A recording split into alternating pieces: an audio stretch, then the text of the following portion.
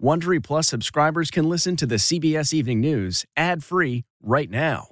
Join Wondery Plus in the Wondery app or on Apple Podcasts. This spring, if you'd rather spend time enjoying your lawn instead of trying to keep it alive, there's good news. TruGreen is the easiest and most affordable way to get a beautiful lawn. All you have to do is water and mow, and they'll do the rest. Weed control, fertilization, aeration, and even some things you might not even think of. They'll do all of it, while you can do literally anything else. With TruGreen, you can have your lawn looking as good as a putting green. That's not hyperbole. TruGreen is the official lawn care treatment provider of the PGA Tour. TruGreen offers a satisfaction guarantee, and they have a verified best price promise, which guarantees you the lowest price with no compromise on quality. You do you. Let TruGreen do your lawn care. Visit TruGreen.com to get the best lawn at the best price with the best people guaranteed.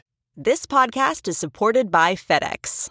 FedEx offers fast delivery, more visibility, simple returns, and weekend home delivery to 98% of the U.S. population on Saturday and 50% on Sunday. With FedEx, you get picture proof of delivery, ensuring you always know where your package is. Returns are simple with packageless and paperless returns. Plus, FedEx Ground is also faster to more locations than UPS Ground. See the FedEx service guide for delivery information. So, what are you waiting for? See what FedEx can do for your business. Absolutely, positively FedEx. Tonight, the South braces for more storms after deadly tornadoes tear through 2 states. Dozens of homes torn to bits, a roof ripped off an apartment building, a trail of damage stretching hundreds of miles, and one woman's harrowing story of survival. I could hear things hitting the house, and the house was shaking. The battle over voting rights. Angry protests after Georgia enacts new voting restrictions. Critics call it 21st century Jim Crow. Plus, why was this Georgia representative arrested for knocking on the governor's door?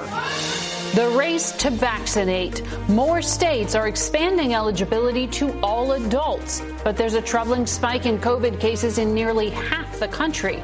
Are we headed for a new surge? The Boulder investigation intensifies. Why investigators are removing every item in the store where 10 people were killed. Could the gunman face more charges? And a victim's daughter tells of her anguish. Stuck in place. Inside the effort to free a cargo ship the length of the Empire State Building, it's blocking one of the world's busiest shipping lanes. How long will it take to clear the waterway? Mysterious lights. What was it? A UFO? Meteors? We have the answer. And CBS's Steve Hartman is on the road. How a son made his mother's dream come true, thanks to some Philly cheesesteaks. This is the CBS Evening News with Norah O'Donnell, reporting from the nation's capital. Good evening, and thank you for joining us. Norah is off tonight. I'm Margaret Brennan. We begin with a warning for tens of millions of storm-weary Americans in the South. Yet another round of severe weather could hit as soon as this weekend. But for many, the damage is already done. Nearly 24 tornadoes left at least 6 people dead Thursday, including a family of 3. The destruction was widespread. Roofs completely ripped off, survivors' lives ripped apart in seconds.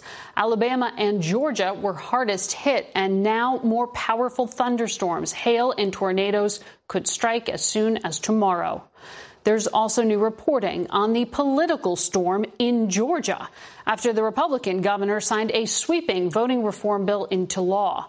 Democrats say it will especially limit minority voters' access.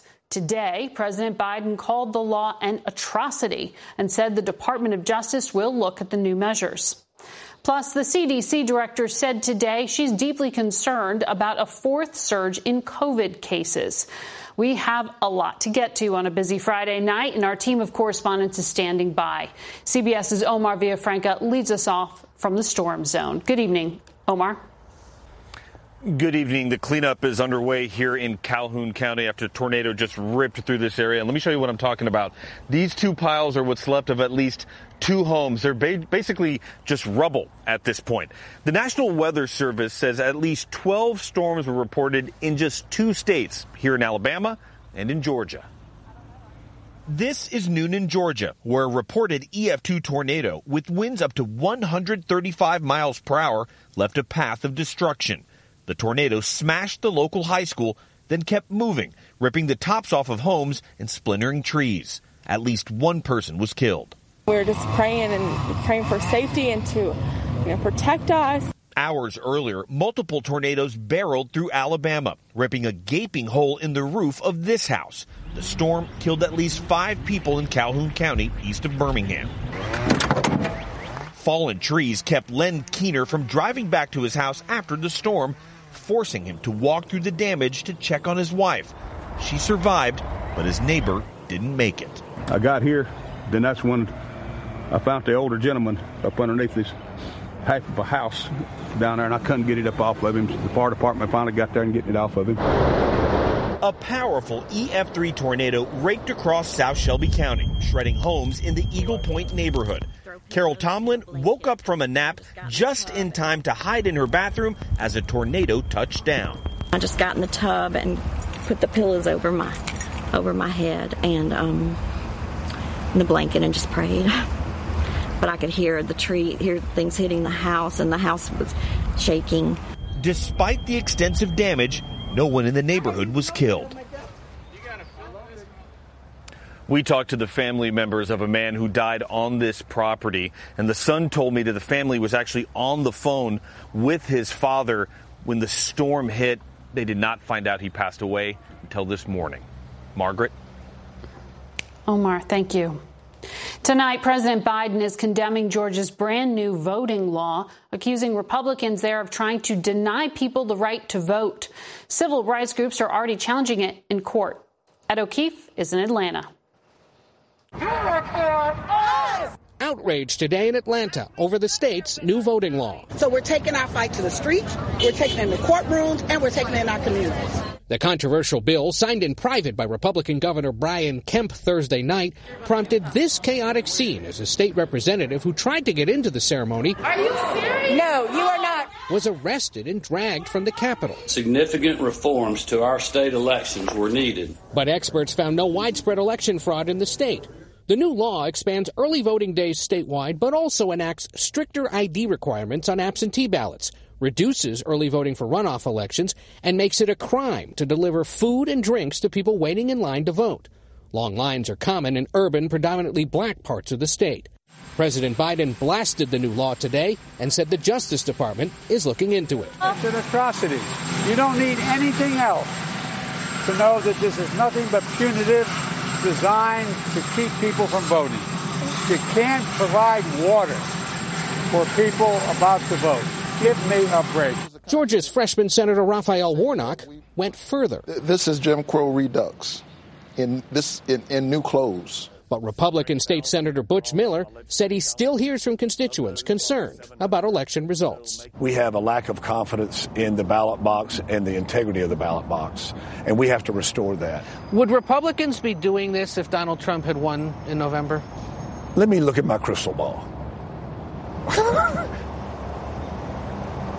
Late today, Governor Kemp responded to the president, saying that he and the national news media are, quote, determined to destroy the sanctity and security of the ballot box. It's important to remember, Mr. Biden was the first Democratic presidential candidate to win this state since 1992. And the governor faces what many believe will be a tough re-election fight next year. Margaret? Ed O'Keefe, thank you.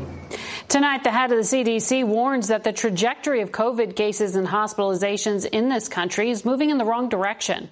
We get more now from CBS's Carter Evans. Tonight, worries over another wave, with COVID cases on the rise in nearly half the country as states reopen and students celebrate spring break. And we know from prior surges that if we don't control things now, there is a real potential for the epidemic curve to soar again. This comes as a new study at select college campuses will monitor vaccinated students and their close contacts. We'll be able to answer the very important question about whether vaccinated people get infected asymptomatically, and if they do they transmit the infection to others. Rutgers University in New Jersey will now become the first known college to require students to be vaccinated before returning to campus in the fall. I think that's a great idea because we've had over the last year about 500,000 college students get infected. And there's been about 100 deaths linked to outbreaks on college campuses. More states are now expanding eligibility for the vaccine to all adults. The news that I think all of us have been waiting for, all Minnesotans age 16 and above will be eligible to receive their vaccines. 47 states and the District of Columbia say that'll happen by May 1st at the latest. Just 3 states, New York, Arkansas, and Wyoming, have yet to commit. And as the country waits for the pandemic to end, there are still hopeful moments to hold on to. 39-year-old Alfredo Hercules beat COVID after spending more than 70 days in a New York hospital, finally getting to hug his family. I haven't seen him in close to 3 months. Just happy and blessed to be home with my girls. Now, today they plan to vaccinate about 2,800 people at this location in Inglewood, California. They're hoping to have enough vaccine next week to ramp up to their maximum capacity of 4,000 people. And they are going to need it because California is going to allow everyone 50 and older to get a shot starting on April 1st. Margaret? Carter Evans, thank you. Tonight, the investigation into the supermarket massacre in Boulder, Colorado is intensifying. More than 24 agencies are trying to retrace the gunman's steps before the shooting that left 10 people dead. CBS's Jonathan Vigliotti has the latest. Tonight, 26 agencies, including the FBI, are retracing Ahmed Alisa's steps inside this King Soopers Monday, removing every item from the shelves in search of bullet casings and any other evidence. Investigators are also building a timeline of Alisa's movements before the attack, including the legal purchase of an assault-style weapon at this shop 6 days earlier. Any indication as to why he chose this supermarket 30 miles away from where he lived? I really do wish I could tell you that. It'll be something haunting for all of us until we figure that out. Alisa appeared before a judge yesterday and was moved to a more secure correctional facility after receiving threats. Meanwhile, a digital forensics team is scouring his online activity for clues. Among the 10 dead was Kevin Mahoney. His daughter, Erica, shared this photo of him walking her down the aisle last year. This year, he was excited to welcome his first grandchild. This little baby girl is what's getting us through this time because, I can feel her kick, and every kick is telling me to be strong.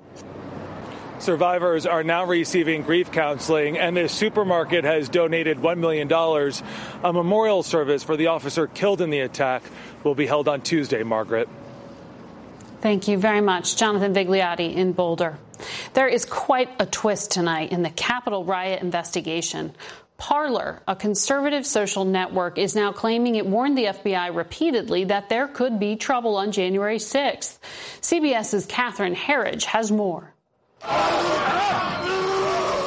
Days before rioters pushed their way into the Capitol, Parler says it referred violent content to the FBI more than 50 times, including specific threats being planned. Some posts called for an armed force of 150,000 on January 6th to disrupt the Electoral College. Another read, "This is the final stand, and I trust the American people will take back the USA with force, and many are ready to die." Another post claimed then President Trump's rally was a call to cause chaos. You've read these social media posts. How would you characterize them? Inflammatory and concerning. Jeff James is a former Secret Service intelligence analyst. Several things. You look at, do they have the means, do they have the opportunity, and do they have the will? And we're reading those posts. It looks like absolutely they had all three. Meanwhile, a judge released more members of the Oath Keepers militia pending trial. The group was seen in a stack formation breaching the Capitol. Last night, former President Trump defended the rioters. It was a zero threat. Right from the start, it was zero threat. But over 100 rioters have been charged with assaulting federal officers or local police. On the warnings from Parler, the FBI had no immediate comments. Some of those charged say they were following President Trump's orders that day. Homeland Security says it will now devote more intelligence resources to tracking violent chatter from those inside the U.S. Margaret? Catherine Herridge at the Capitol. Thank you. Tonight, the U.S. Navy is preparing to send a team of experts to Egypt to help free that giant cargo ship blocking the Suez Canal. It's costing shippers an estimated $400 million every hour it's stuck, and it could lead to shortages of oil, coffee, and toilet paper. Here's CBS's Elizabeth Palmer. Day 4. And the Ever Given remains a monster obstacle. A ship as long as the Empire State Building is tall. Satellite images show it wedged across one of the world's most vital shipping channels. Its owners say blown sideways by the wind. Salvage experts have been working round the clock to free it. They'll have to dig out as much as 3,000 tons of sand. Truly a David and Goliath challenge. Giora Kadar is a marine insurance underwriter in Tel Aviv. Such a thing like this could take weeks. Meanwhile, traffic is stacking up. You mean how many boats? Yeah. Ships here they are visible on a tracking app. Each dot, it's a boat. All those ships are waiting to cross the canal. 200 of them and counting, carrying at least 10% of the world's trade, everything from diapers to coffee and oil. Already the Evergreen accident has pushed oil prices up 2%. In a sign this isn't going to be solved quickly, the owners of the Ever Given have told its sister ship to avoid Suez and take the alternative route thousands of miles around the continent of Africa, betting that's going to be faster. Margaret? Liz Palmer. Thanks. We learned today that beloved children's author Beverly Cleary has died. She published more than 40 books featuring memorable characters, including Henry Huggins, Ralph S. Mouse, and Ramona Quimby. Her books inspired a new era of children's fiction dealing with real issues in young readers' lives. She was 104 years old. Some welcome news tonight from the IRS. If you bought personal protective equipment last year, like a face mask, hand sanitizer, or wipes, you may be able to deduct the cost as a medical expense. But one pretty big caveat, you only qualify if your total medical expenses exceeded 7.5% of your 2020 income.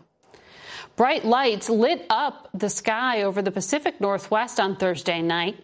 The National Weather Service says it was likely burning space junk from a SpaceX rocket that broke up while re-entering the Earth's atmosphere. No injuries or damage are reported. Tonight, CBS's Steve Hartman uncovers a pyramid scheme in which everyone's a winner. Here's tonight's On the Road. By his own admission, Dustin Vitale is a mama's boy. Mom, you ready? He cooks her breakfast every morning. That's my baby. And thanks her for the privilege. Thank you, Mom. And because Dustin has such devotion. You're going to make me cry. When Gloria was diagnosed with terminal bladder cancer last year, he decided he would try to take her on one last trip. The trip she always dreamed of, to see the pyramids in Egypt. With the whole family. 14 people. Never mind that Dustin works as a middle school teacher in Philadelphia and could never afford the $10,000 to fly everyone. He thought he could raise the cheddar by selling cheesesteaks. You don't own a restaurant. Yeah. I got a kitchen, though. There was no way you were going to make enough money selling cheesesteaks out of your house. Yeah, correct. So given that, what was pushing you forward? Just my mom. Just a love for my mom. And so, with his love and her recipe, Dustin started making sandwiches. Sandwiches so big no container could contain. He peddled them to friends and family. Thank you, man. Appreciate your support. But those people must have told their friends and family, too. Because almost immediately, cars started double parking outside his house. Faces he didn't recognize started showing up at the door. Yep. Get your mom to Egypt. I'm trying, man. Next, word spread on social media. Oh, my God. That's good. And before he knew it, so good. Folks were lined up down the block. A food truck operator offered his services. And in just 6 weeks, Dustin raised all the money he needed and then some. $18,000. If she would ask to go to the moon, I would have made that happen as well, so... The trip is planned for later this year. Gloria says Cleopatra never had it so good. The love is overwhelming, you know? She's probably mentally as healthy as she's ever been in her whole life. Amazing. The healing power of a loving child. Steve Hartman, CBS News. On the road. Sunday on Face the Nation, my guests include Dr. Anthony Fauci, Democratic Congressman Henry Cuellar, and Republican Congresswoman-elect Julia Letlow. And don't miss the 52nd NAACP Image Awards on BET and CBS tomorrow at 8, 7 Central. If you can't watch the evening news live, don't forget to set your DVR so you can watch us later. And that's tonight's edition of the CBS Evening News. For Norah O'Donnell, I'm Margaret Brennan. I'll see you Sunday on Face the Nation. Good night.